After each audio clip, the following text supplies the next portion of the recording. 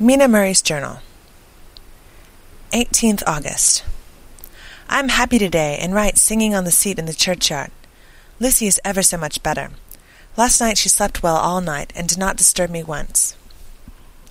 The roses seem to be coming back already to her cheeks, though she is still sadly pale and wan-looking.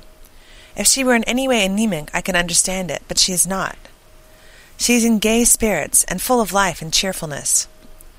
All the morbid reticence seems to have passed from her, and she has just reminded me, as if I need any reminding, of that night, and that it was here, on this very seat, I found her asleep. And she told me she tapped playfully with the heel of her boot on the stone slab and said, "My poor little feet didn't make much noise then.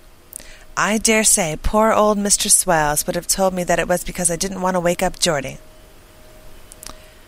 As she was in such a communicative humor, I asked her if she had dreamed it all that night.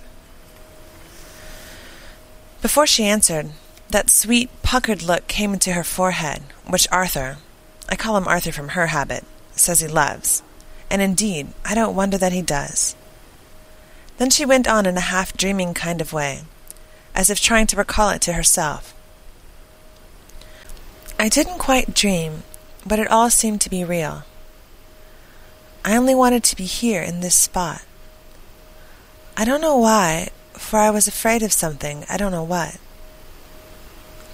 I remember, though, I suppose I was asleep, passing through the streets and over the bridge. A fish leaped as I went by, and I leaned over to look at it, and I heard a lot of dogs howling. The whole town seemed as it must be full of all dogs howling at once, as I went up the steps. Then I had a vague memory of something long and dark with red eyes, just as we saw in the sunset, and something very sweet and very bitter all around me at once. And then I seemed sinking into deep green water, and there was singing in my ears, as I have heard there is to drowning men, and then everything seemed passing away from me. My soul seemed to go out from my body and float about the air.